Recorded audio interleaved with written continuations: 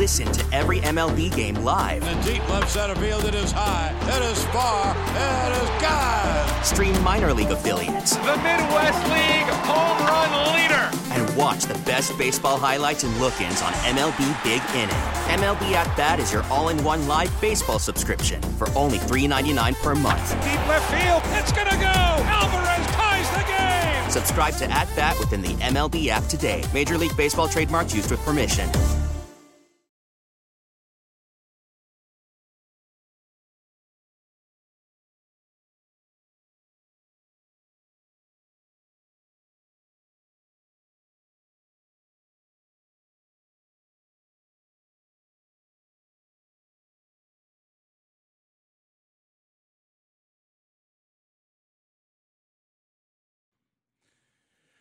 Sports Radio 92.9 The Game. Back at it, Chuck way home on this Tuesday evening with you.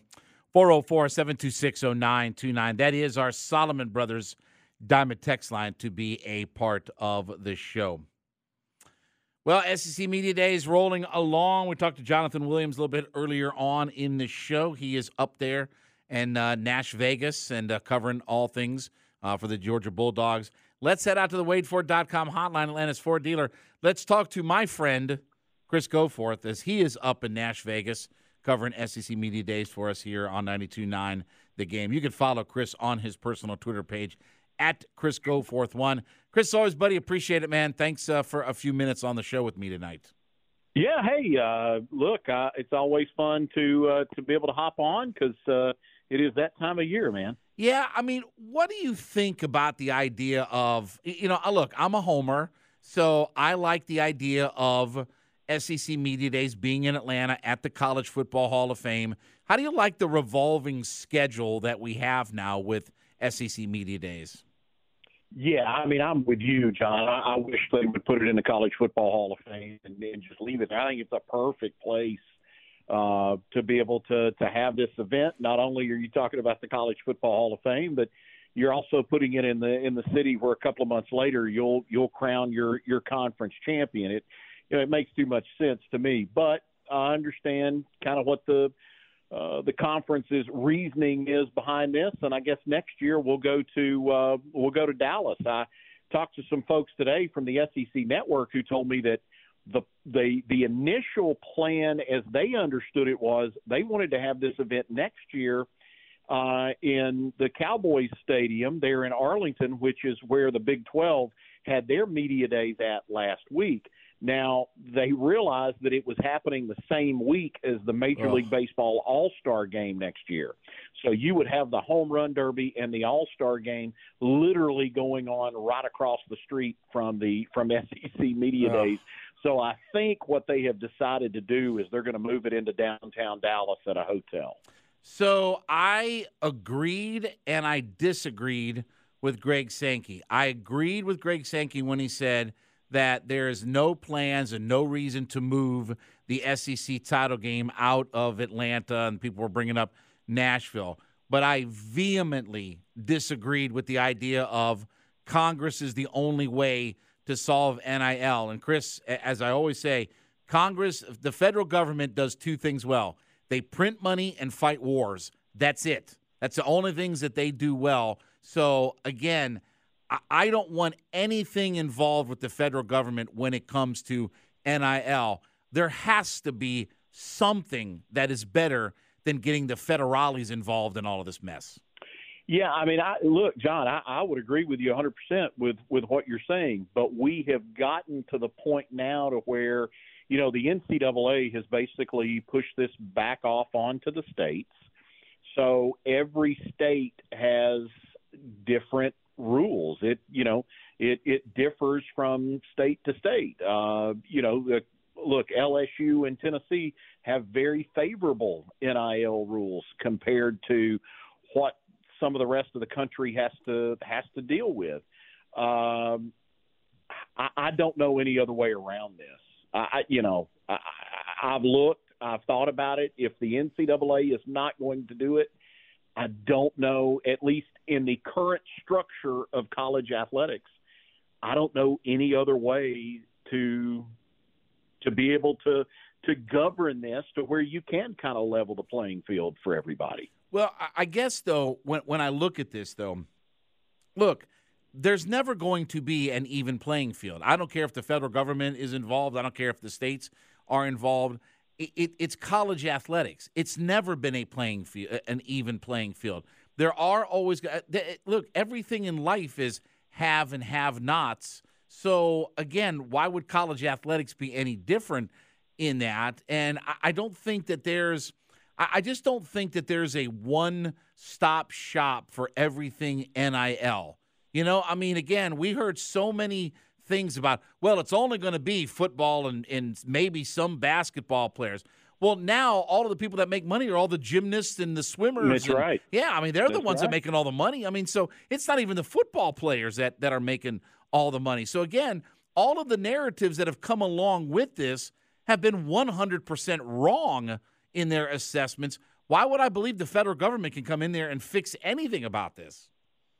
Well, and it's funny that you kind of bring a lot of that stuff up because, you know, I was thinking back this week to, you know, I think you, myself, and Randy had this conversation a couple of years ago. Remember when, you know, they were talking about the stipends and the covering the full cost of attendance and all of that. And wasn't it Jim Delaney of the Big Ten that came out and said, our schools will all have to go Division III. We couldn't afford to do this. And yet I think the Big Ten's doing okay right now. So, you know, I think it speaks to how powerless the NCAA is at the end of the day. Both as an enforcer and a lawmaker or a rule maker in terms of college athletics. Wasn't that? But I guess that was their decision, though. I mean that they could have exerted their power if they really wanted to. I think the fear is, from what I understand from people, the fear is a lawsuit. Well, sure, but again. The reason we have NIL is because of lawsuits. I mean, that right? I mean, that the only reason we have NIL is because Ed O'Bannon was watching a video game and saying, wait a second, that's me. You know? So then he took that to the Supreme Court. That's the only reason we got NIL. So, again, and I understand. I mean, it's just I don't think that there is a one-stop shop for all of this. I think that I think that the idea of ideas differing in the marketplace is always a good thing. I think that's how things get worked out. I mean, look, that's how things get worked out in life. I mean, we don't have sets of rules. You know, again, fighting wars and printing money. I mean, we have certain things like that.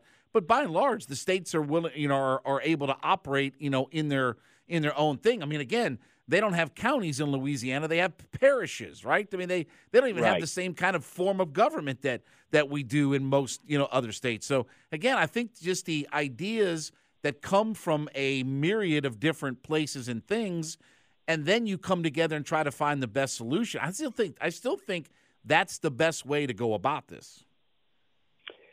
It is I think it's an issue that is going to hang around for a while. I don't think that, I don't think we're anywhere close to getting any sort of legislation on it. I don't think the NCAA is going to do anything to act upon it.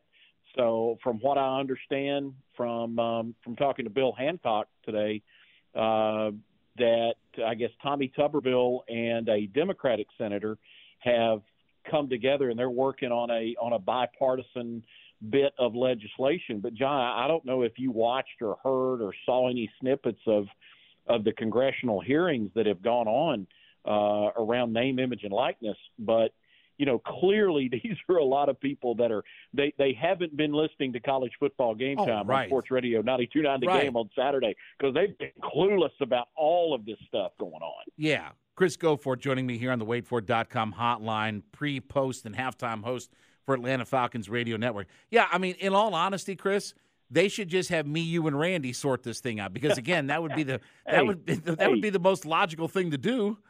Hey, listen, lock us in a room somewhere with some burgers. Yes. A couple Ribs. of plates of wings. Yeah, I ribs. think we could knock this thing out in 3-4 hours. Absolutely. Well, listen, I would stall because I'd want more food. But anyway. What did you think about the line? Pudding, man. Yeah, absolutely. What did you think about the line of questioning for Kirby? Boy, this was one of those things that was not expected to be like this, where, again, the media searching for stories, and the big story was going to be Kirby and the questions he was going to have to answer, and then we got there, and it was pretty much a big dud. I mean, there wasn't really anything provocative that was asked of him. No, I was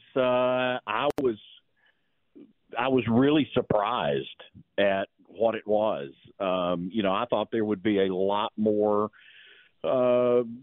questions directed towards the 11 traffic violations in the last couple of months. I thought there would be more focused on that, more stuff about the off the field things, but that wasn't the case at all. Now, I will say this. If I'm Kirby Smart, I think you walked away today feeling pretty good about what you were asked, and I thought Kirby handled it really well today.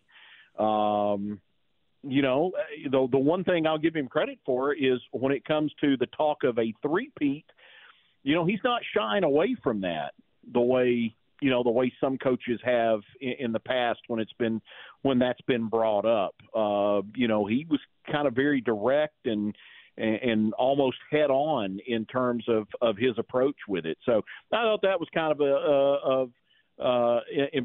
good to see from him. But to your point, yes, I was shocked at the way the line of questioning went today for him. Well, and to your point, Chris, about the three-peat, I was talking to Jonathan Williams about this.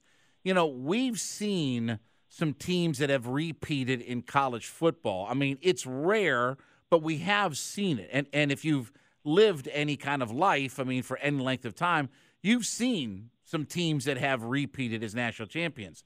Okay, there's nobody alive that knows about a three-peat in college football. Right. I mean, other than John Fricky. I mean, that's the only person left that covered college football with a musket, back when Minnesota, was three-peating. So, again, nobody has any sense of this happening.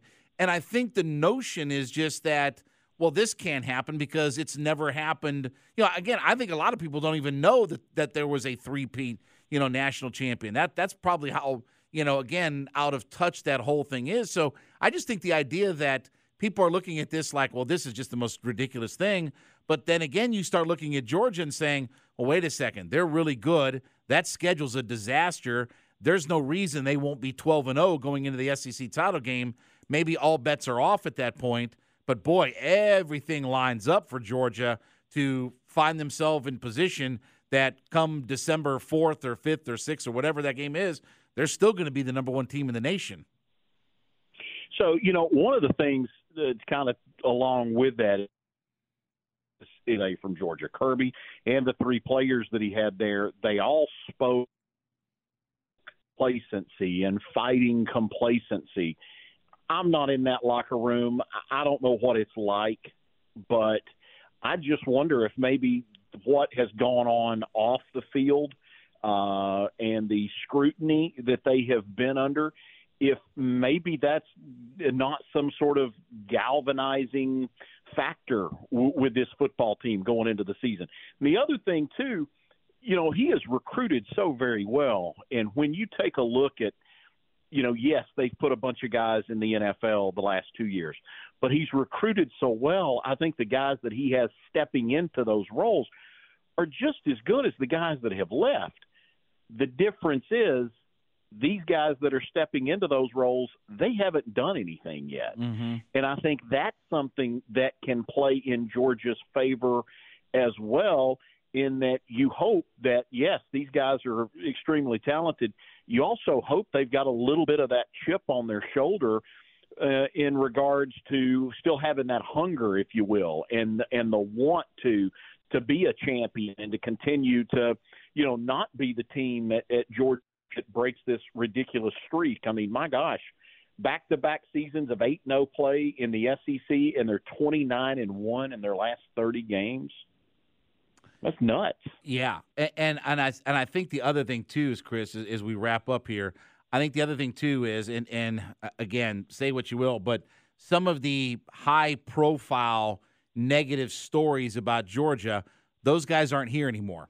Like those guys aren't on campus, and they're not part of this football team. I mean, Jalen Carter or Stetson Bennett, like those guys aren't here. And I just say that from the standpoint of no one's going to have to ask questions about, Jalen Carter and, linger that story, or even Stetson Bennett, about, his follies, at the Senior Bowl or whatever like that. Like nobody, like Right. They don't have to answer those kinds of questions. They can focus on, okay, this is a new group, and it's, yes, it's Georgia, and yes, the head coach is here, but those players aren't here that were, I don't want to say that they were troublemakers, but I mean just some of the guys that had the high-profile cases, those guys are no longer part of this program. Yeah, and the one other thing that I'll give Kirby Smart, too, that, and again, not being inside that locker room but watching from afar, and I think all good coaches do this. I think John Wooden did this as well. The ability to compartmentalize things. And so I don't know that there's going to be necessarily, if there is any effect from what has happened over the summer and all of this talk and the AJC articles and whatnot, I think if anything, this is something that Kirby can find a way to spin into a positive for them.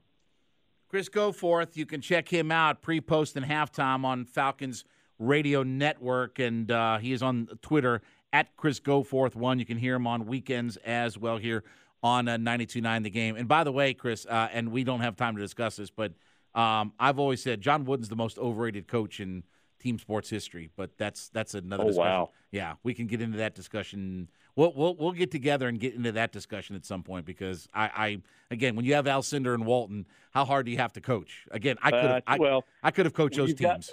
What was the guy's name? Was it Sonny Gilbert? Wasn't Sonny Gilbert his bag man? Yeah, his bag man. Yeah. And again, he got Lou Alcindor to come from New York City to come play in Los Angeles, California, where he was supposed to go to St. John's, and everybody was willing to, bring him in there. And all of a sudden, they're like, Los Angeles, California? Yeah. So anyway, but that's another story for another day. Chris, buddy, appreciate it, man. My friend, thank you so much for joining me tonight.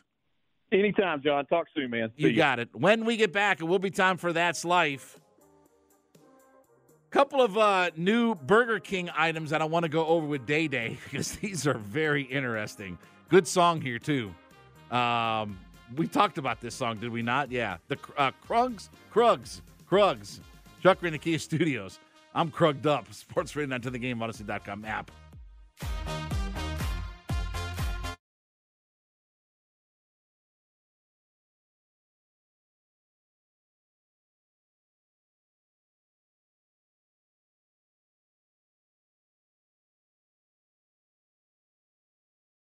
Listen to every MLB game live. In the deep left center field, it is high, it is far, it is gone. Stream minor league affiliates. The Midwest League home run leader. And watch the best baseball highlights and look-ins on MLB Big Inning.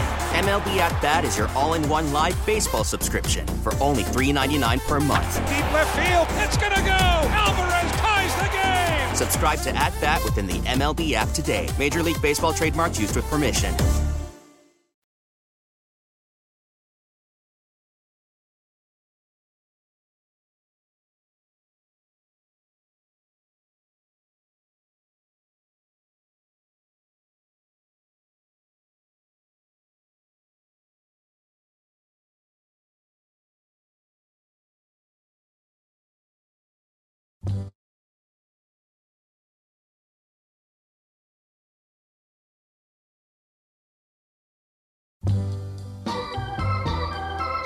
Sports Radio 92.9 The Game. Back at it, Chuckery Show. 9:24 in the Kia Studios.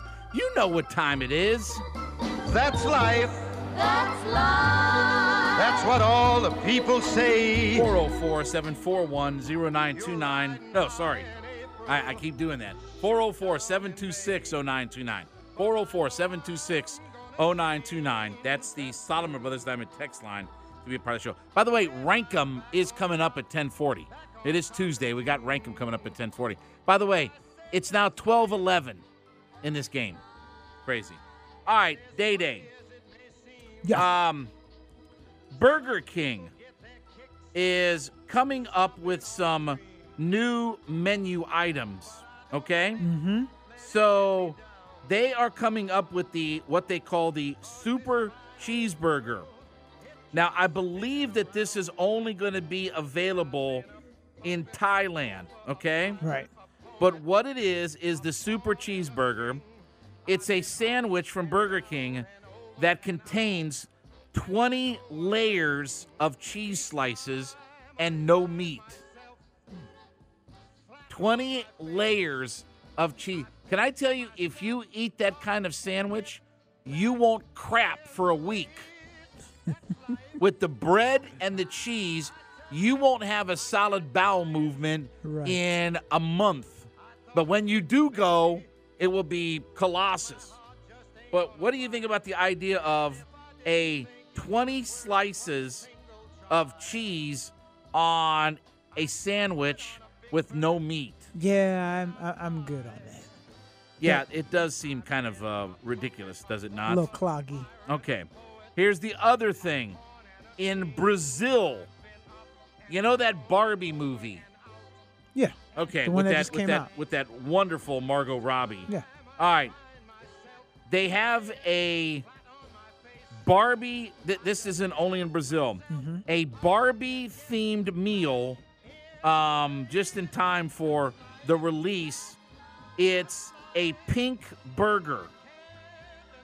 They have a pink burger that's available in Brazil.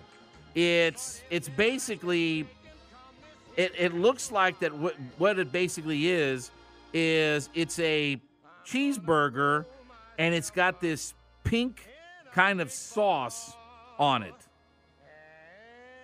Yeah, this thing looks disgusting. I mean, when you look at this burger, it's got like this pink sauce on it. I don't know what's in the sauce, but what would you think about a burger with pink sauce that's on it for I'm Barbie? okay there. If it's not a dessert with some type of, I don't need pink in my food. Yeah. I why would anybody eat something that has pink? And they've got a whole Barbie meal along with it. There's like fries, and then there's like some kind of specialty drink that's pink, but there's some kind of pink sauce that's on the cheeseburger. That sounds. I mean, that whole thing sounds disgusting. But again, listen, tying into movies and all that good kind of stuff. So anyway, the first goring at Yellowstone National Park happened here over the weekend. So we got our first person that was gored by a bison this year. And I was trying to think. Hey, I just got an email, by the way, about, have you heard about this place? Lenox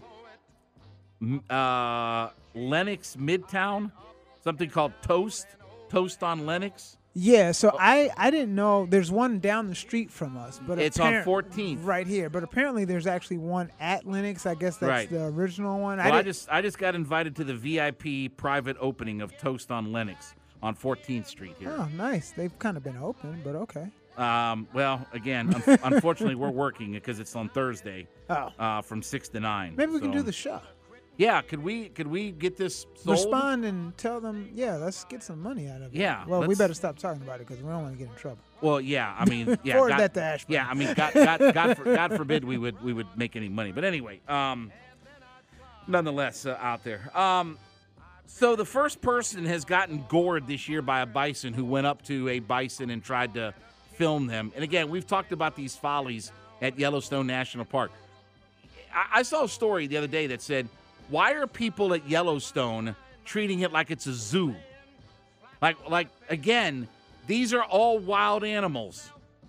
Like, you don't want to get near the wild animals. They will destroy you and kill you and not think twice about it because they don't know any better. Yeah, they're called wild for an exactly. reason. And it is a wild natural park. They're not in a habitat. They're not fenced in. Can I say, though, that's natural selection at work? Yep, and there's Austin Riley. Austin Riley's got 7 RBI tonight in this game. He just hit another home run, a 2-run homer.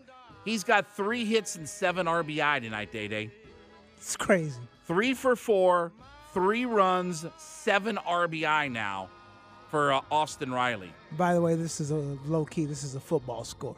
Oh, yeah. If you I don't know what the over-under was, but if you yeah, I mean, the score is ridiculous right now. But, yeah, he's 3 for 4 with 3 runs and 7 RBI and 2 homers. So, again, he's about to explode out there.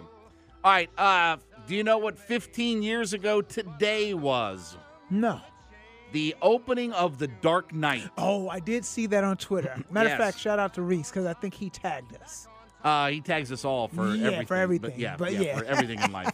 But anyway, The Dark Knight opened up. Now, I was there opening night. I went opening night to see the film. Actually, I saw it in different cities. I saw it in Atlanta. I went up to Charlotte in their HD theater. That was must watch. And again, I still think it's the greatest comic book movie of all time. It's one of the great movies of all time. Chris, period. That series, those 3 Batmans to me are the best. Yeah, why can't he make more of those instead of like Oppenheimers or whatever? Again, I know it's an interesting story, but in 1917, like, make more Batman movies. He did what's my movie I like? And he did Inception. I thought Inception was good. Ugh. You didn't like Inception. Mm-mm. And then he did, I think he did the one with Denzel Washington's son. I don't know. Tenet. Yeah, he did Tenet. He did 1917. Yeah. Now he's got, Oppenheimer, Opiumheimer or whatever. I thought Inception was good. Tenet was okay. It ain't Batman. No, it wasn't his Batman. It ain't Batman, you know? I mean, he picked everything was perfect. He picked the perfect Bane. The perfect Joker. I was reading some things about there were guys that were trying out to be the Joker. Like there were actors that were Adrian Brody, who was an Academy Award-winning actor. He said, "Look, I was desperately trying to get to be the Joker," and he said there were other A-list actors trying to be it. He said, but Christopher Nolan always had Heath Ledger as his Joker. Yeah. He always wanted Heath Ledger as his Joker, and all he did was win the Oscar, or posthumously. I mean, again, unfortunately, he died. At the end, right at the end of making that movie, he passed away. But he always wanted Heath Ledger as a Joker, and it's one of the great performances. I'm telling you, like it's one of the great performances in movie history. Hands down. I mean, if you're a guy of our age, it's one of the great performances. I don't care if it's a comic book movie. I don't care what it is. It's one of the great performances of all time, what he does as that Joker character. Just unbelievable how good he is. So, happy birthday to Vin Diesel today, who is in arguably my least favorite movie series of all time. I'm right there. There is nothing less interesting than all of those fast and fuzzy and fake movies that they do. So tonight's top 10 list, we've talked about our favorites before. Your top 10 least favorite movie franchises has to have at least 3 movies. Day-Day, the floor is yours. All right, well, right at the top, Fast and Furious. Yep. I know people probably be like, oh, how could you? After that first one, it just got way too ridiculous. It's so CGI'd and ridiculous. Just like, and they got so many people in those movies. Yeah, it just got a little too out of hand for me. God. The Twilight series. Unfortunately, my daughter read the books, and I had to sit through the movies, and it was just like, thank God my daughter wasn't not old enough. not old enough and not into all that. Because again, I have that one on my list as well. Yeah. Unfortunately, Toy Stories, because after the first one, they just kind of I thought the first 2 were pretty good. Yeah, after a while, they're just like, okay, we don't need any more toys. Woody and Buzz, like, that's enough. Because now, aren't they doing? Buzz had a movie. It came out okay last year, I think. Yeah, because Tim Allen did not play. No. Yeah, he wasn't in the movie. No. Yes. The Harry Potters. I know people raved about them when they came out. I was more of a Lord of the Rings guy. I wasn't. Thank God my daughter hasn't read those books either. Right. Again, I have the Harry Pooper movie series on my list as well because, again, I just it's just too much. It's just too much. Now, I know we said we love Christopher Nolan's Batmans, but other than that, throw the entire, and maybe the first Wonder Woman, throw the entire DC franchise out the window. Just throw it away. Yeah, just stop. I mean, they're like coming out with this Blue Beetle, and I'm like, who knows who Blue Beetle is? I mean, unless you're a diehard comic, and I know he's the first Hispanic superhero and all this. But again, nobody knows Blue Beetle. Yep. Okay? Like, nobody knows this guy. Stay with what works. Yeah. Aqua, Super, Spitty. Like, I mean, again, stay with what works. Stay in your lane. Yeah. Yes. After the first two, the Jurassic Park series. Yeah, I'm with you. I don't even like the first two. Yeah. I don't like any of the movies. Yeah. And I know Spielberg directed it, the first one. I don't like any of those movies. Yeah. The Resident Evils, couldn't get into them. Divergent series, which was kind of along the lines of Hunger Games. Believe it or not, I did not like the Takens. And then really, yeah. Oh, I love Taken. Well, after the first one, it was just like it was kind of the same story. Well, yeah, again, but I like the second one. That by the time the third one came along and they killed, it was like, okay, right now this is money grab time. Yeah. And then my last one after the first, I want to say the first two. I think maybe I like the third one. I can't remember, but the Saws. Yeah, I thought about them as well. They were pretty close to being on my list. So I've got the Harry Pooper series as well. Fast and Fuzzy, that's on my list. I'll be honest with you, I never liked any of the Pirates of the Caribbean movies. I like the first two, but then they lost me because there was one where what's that guy? The not Johnny Depp, but the other guy. Sure. But him, when he wasn't in it, but then they brought him back, and yada yada. Like Daytona Bloom or whatever. Yeah, Orlando Bloom. Yeah, that's it. Yeah, that's what I said. I mean, Miami Bloom. No thanks. Bored with the Rings. See, my I like God. Those. Oh yeah, God. I like those. No, I like those. I don't like what's the other part of it? The Hobbits. Yeah, I don't like the Hobbits. That whole again. Those movies are like 17 hours long apiece. They are long. Oh, my God. The Transformers. I like the first one, sort of. Yeah. But, boy, those movies are bad now. And these, they got a new one coming out. I think it's coming out right now. Yeah, it's out now. Yeah, it's out now. God. I did like the first two. I didn't care for when Mark Wahlberg's came out. Yes. Yeah, and again, but the Shia LaBeouf, I mean, it was played out very quickly. I've got you with Jurassic Park. Like, I don't like any of the movies. I I don't like the remakes. Like they're not remakes, but the guy the Guardian of the Galaxy guy. Yeah. I don't like those ones either. I don't like any of that. The Mummy movies. All the different Mummy movies that came out. You know what? I did like the Tom Cruise one. Well, that was a restart of but it was a different Ethan Hunt take in that movie? With the one with Tom Cruise? I can't remember if he... you said, was he Ethan Hunt? Yeah, was he Ethan Hunt in that movie? No. Okay. But his version was pretty good, though. Was he Maverick? No, he wasn't Maverick either. Yeah, then I wouldn't see it. I'm with you with the Twilight series. Yeah. The most ridiculous over-the-top movie franchise in history is Friday the 13th. Like, it's just so ridiculous. Yeah. Like, it's just, again, I like the first one, and because Jason's not even in it. Right. So I like the first one. And it was spooky. Yeah. But after that, it got ridiculous. Yeah. Like, again, they blow him to bits, and he just forms his way back together. Right. It's like, okay. And I'll tell you, the first one was a real sleeper hit, but the American Pie movie series. Yeah. First one was funny, witty, Yeah. it was clever, and then they got into money grab, and it was band camp, and it was like, oh my God, like this is just ridiculous how bad these movies are, and they drug on. And again, the first one, fantastic. I really thought it was a sleeper hit. Right. After that, all crap. It's kind of like the Meatball movies. Yeah. Again, those The first one was first great. one's brilliant. but Well, then- again, first one's brilliant because you got Bill Murray in it. Right. Okay, after that, you don't have Bill Murray anymore. Right. And Right. it just goes- At least he had the good sense to walk away Right. from those kinds of series. So Yeah. anyway. All right, when we come back, Chad Bishop, the new beat reporter for Georgia Tech for the AJC, joined us earlier in the show. What he had to say about Tech. Chuckery in the Key Studios. Sports Radio Net to the Game, Odyssey.com app. Sports Radio 92.9 The Game. Our Atlanta United play.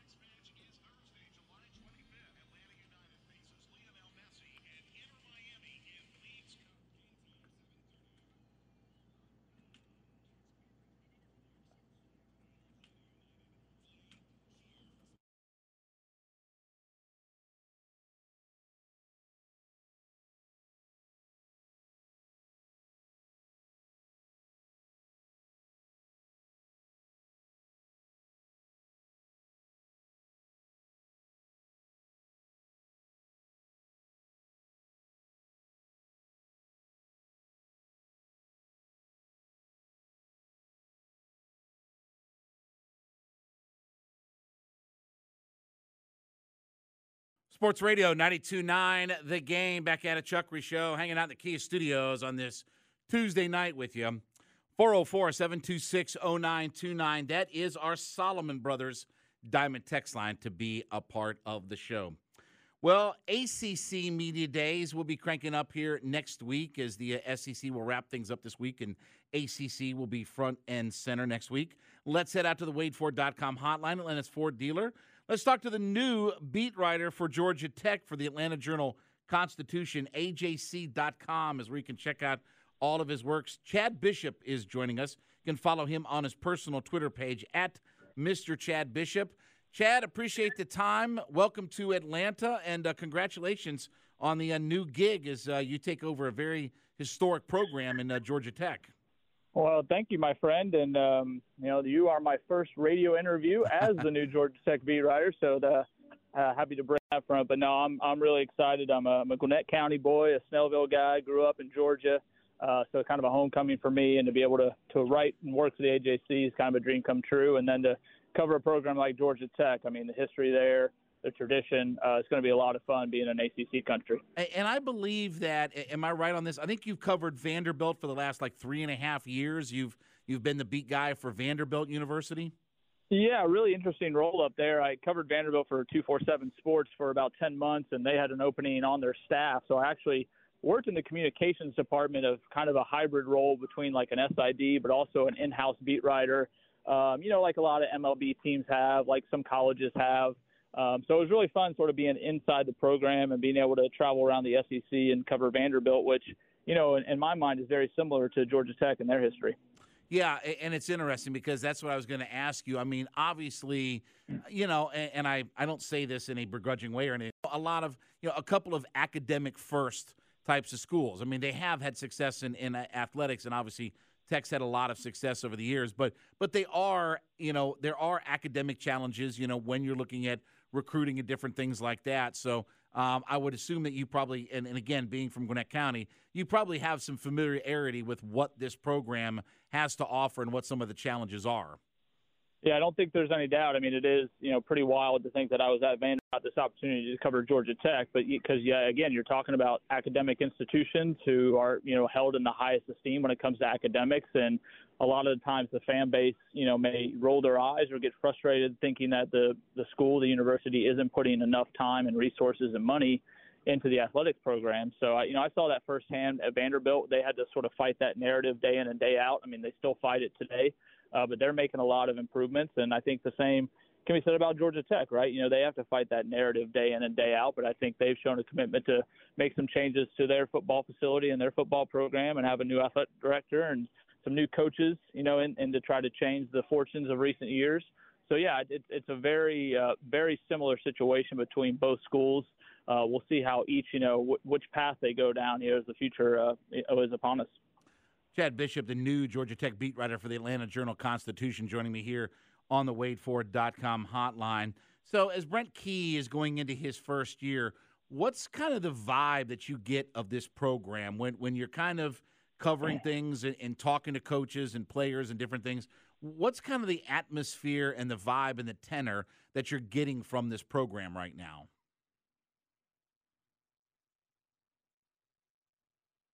Oh, did we lose Chad? Uh-oh.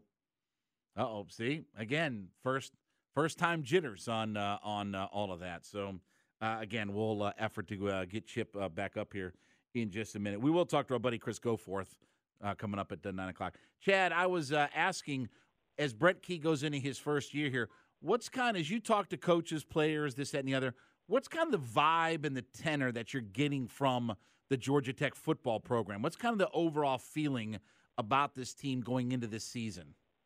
I'd say cautious optimism. I've covered first-year coaches, time and time again, and they're all different. They all come into different situations. Some are taking over, bowl champs or conference championships. Some are, starting from maybe below ground zero. And I think with Brent Key having been there last year and going through 8 games and then, getting the job in late November full time, I think there was kind of a sigh of relief, right? All right, Brent Key's the guy now. Let's continue what we're doing. Let's continue building from the 2022 season. So, this is going to be, technically year 1 on paper, right? But I don't really see it that way. I see it more of like a year 1.5, right? Like he's got some guys back. He had some success last year. He's been in the building for a long time. He played football there, so he can relate to the guys a lot better than maybe some other head coaches. So I think there's some cautious optimism that this isn't, your first-year head coach situation, and if they go 3-9, everybody's going to kind of give them a pass. I think, the bowl game is kind of an expectation for this team to sort of take that next step and sort of rise up the conference standings. Yeah, and Chad, I'm glad you mentioned that because it does feel like that there has been this lull over the program, and obviously there's not been a lot of success on the football field itself, and they did get themselves to 5-7, but to your point, I think that there has to start becoming some expectation that, again, not winning the Coastal per se or winning the ACC just yet, but certainly getting themselves to a bowl game, getting themselves to at least 500. I think, doesn't that have to be kind of the minimum expectation about given, where this program is and just at least taking that first step forward? I think so. I mean, why else are you fielding a football team, right? Like, why else are you doing it? I mean, if you want to, be one of the cream of the crop of the ACC and compete with the Clemsons and the Florida States, well, it's time to start going out there and doing that with a new athletic director and a new coach. So, yeah, year 1, right? Let's all think, okay, bowl game is a good expectation, maybe a 6-6, 7-5. But, as this moves forward here, we got to see some progress, and we got to see this football program get to that next level and that next tier. To me, there's not a lot of excuses for my book. I always joke about what I call the excuse train. Like, I don't want to hear it. I don't want to hear anybody making excuses when you see what Northwestern has done in the past and what Stanford has done in the past. I mean, look what Wake Forest has done in the ACC. So, there should be no excuses, ever really for any program. You should be able to figure it out no matter what your limitations are. We're going to say, okay, year 1, let's see if they can get to a bowl game. But after that, there's going to have to be some upward mobility and some upward trajectory. When you look at that side of the division in, now again with the ACC going into non-divisional format now. So again, where do you think that places Tech in the overall scheme of things? Do you think that makes it harder for them in the ACC, or was it better for them to be in a division? I mean, where do you kind of see them in the pecking order of the way the ACC kind of checks out now? Yeah, I don't know if it makes much of a difference when you talk about divisions. If you want to break it down into tiers, right? Maybe they start 2023 in that tier 3 level, right? Fighting for that 6-6, that bowl spot. They're probably not on paper going to fight for that ACC championship unless they just really surprise us all. Can they get to 8-9 wins? Probably not. So you kind of put them down there in that middle of the pack and see if they can sort of steal a win or two and sneak up to that second tier going into this year, obviously. Now we need to see what happens moving forward. They've been killing it in recruiting so far, have one of the better recruiting classes that they've probably ever had historically.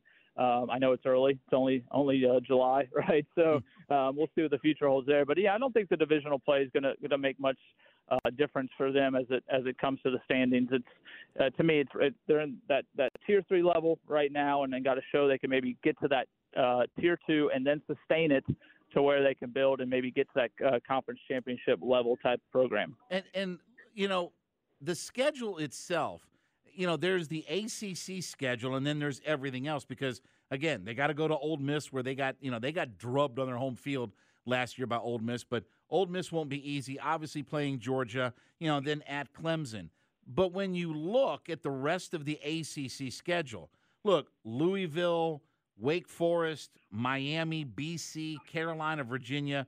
I think there's a lot of winnable games on that schedule. But I will say that they've got to get it done, I think, week 1 in the Benz and get themselves off to a good start because if you can't beat Louisville in almost a de facto home game, I'm not really sure what the direction of this thing is going to go as far as themselves in the ACC.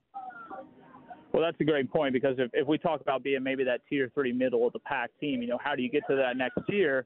Well, then maybe you got to beat these sort of quote-unquote 50-50 toss-up games, right? Mm-hmm. Your Louisville's, maybe your Wake Forest on a rebuilding situation. You got to beat Bowling Green at home. Can you win at Miami, right? You got to – when Boston College comes to town, that's a game you got to win. You got to sort of win these coin flips, toss-up games where maybe the matchups are even or maybe you're even a slight field goal underdog, and that's how you sort of get over the hump and get to that next level. Clemson, Georgia, Ole Miss on the road, you can put on a big L on paper for those at the moment.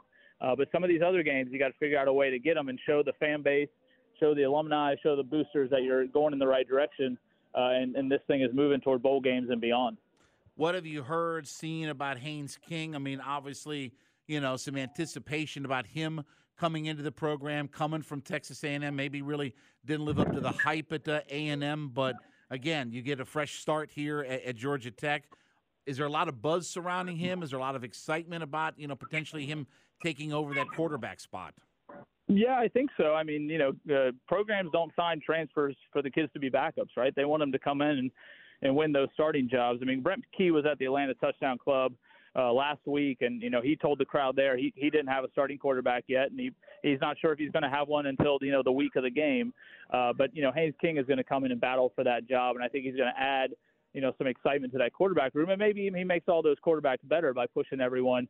Does he win the starting job? I don't know. Do they go with a 2-quarterback system? I'm not a fan of that personally, but, it rarely works. But that could be an issue too, especially if he wins the starting job that first week and maybe doesn't get it done. So we'll see how that plays out in fall camp. I think it's probably been a very competitive battle throughout the summer. And we'll kind of see on August 1st when they get there and start putting the pads on and start practicing, if he's taking the number 1 reps or if he's trying to fight for that starting job come the opener. The offense for Georgia Tech, when we look at it, they were last in third down conversions. They were not a very good offense overall, passing offense. I think they were last in the ACC. How much of a jump can this team take this year offensively for this football team? I don't know how much they can, but I know they have to, right? I mean, the Buster Faulkner and his offensive staff have got to figure out a way to put some points on the scoreboard because I think everybody thinks that defense is going to be pretty competitive and going to be pretty sound. But, Brent Key being a former offensive lineman and Buster Key being the former offensive prowess he was as a player, they got to figure out a way to be inventive, to sort of create an identity, maybe not do the same things that everybody else in the world is doing and try to put the ball in the end zone. I know adding a bunch of transfers, you mentioned Haynes King being one of them, and some high-level recruits on that side of the ball is going to help. But, how can they be disciplined? How can they not beat themselves? How can they put points on the board at a higher level than they did last year? I know it all sounds very simple, but it wasn't able to happen in 2022. So they got to figure out a way to do it in 23 to be competitive because we know the ACC's got some teams, North Carolina, Wake Forest, Clemson, obviously not last year, but in years past, who can put points on the board. So you got to figure out a way to keep up. Last question for you. What about the buzz around Dominic Blaylock? I mean, obviously at the University of Georgia, injuries really just derailed his time at Georgia. Is he healthy? Is he looking good? I mean, what's kind of the prognosis for Dominic Blaylock as now he moves over to Georgia Tech?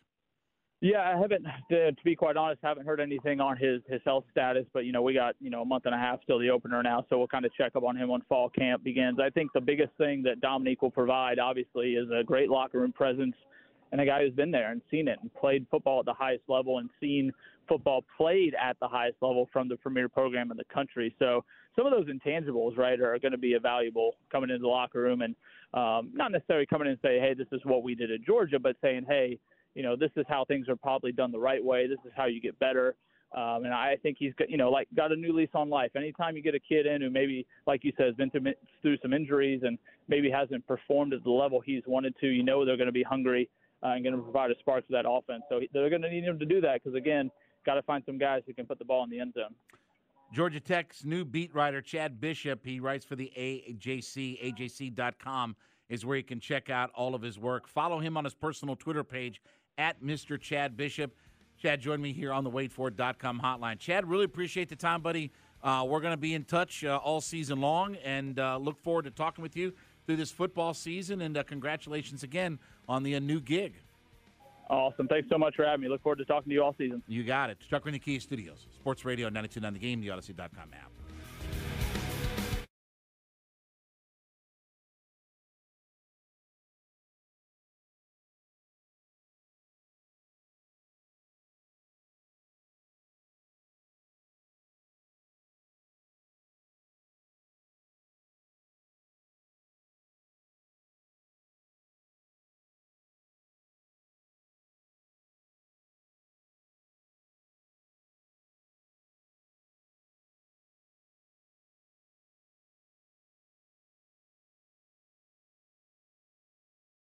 Listen to every MLB game live. In the deep left center field, it is high, it is far, it is gone. Stream minor league affiliates. The Midwest League home run leader. And watch the best baseball highlights and look-ins on MLB Big Inning. MLB At Bat is your all-in-one live baseball subscription for only $3.99 per month. Deep left field, it's gonna go. Alvarez ties the game. Subscribe to At Bat within the MLB app today. Major League Baseball trademarks used with permission.